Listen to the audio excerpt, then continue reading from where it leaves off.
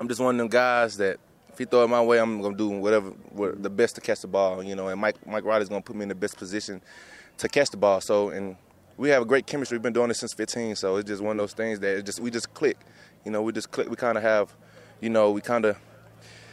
No, we kind of get the grasp of what each other thinking kind of on certain routes and certain plays depending on the coverage of you get what I'm saying? So depending on the coverage, we just had that bond, that special bond that been going on for quite some time. Yeah, and that 101-yard touchdown, I mean, that's a straight go down the field. You didn't make one move except to look back at the ball and catch the ball.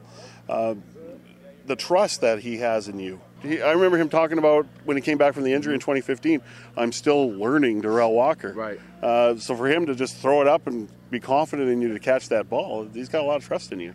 Most definitely. I would say that I've also earned that trust from him, which he's also earned a lot of trust from me, so that's one thing about chemistry and that bond that, it's hard to break, so this is one of those things that bonds is hard to break, even after being out the whole offseason, coming back from minicamp, we got out there and was clicking still, so it's just one of those things where we're just on the same page, so it just flows naturally, so with that being said, man, all props to Mike Riley, man. He's looking the best I've seen him, since I've been here this year, so I'm really looking to see, his production throughout this year and how high he's going to go, the sky's the limit for this guy.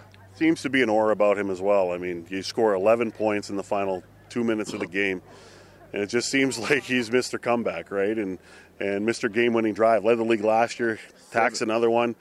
Can you feel that aura? Is it pretty evident in the huddle? I mean, with Mike, I'm always comfortable in the huddle with Mike. But, I would say it's something just a little bit different this year. I feel like, even though knowing that the Grey Cup is here, we all have a little bit extra going for ourselves. We want to pay the price. So whatever it takes, Mike Riley included, I'm going to follow his lead. He's such a great leader. So, so he goes, so this team go, so I'm just going to follow him in line, and whatever get thrown my way, just going to roll with it.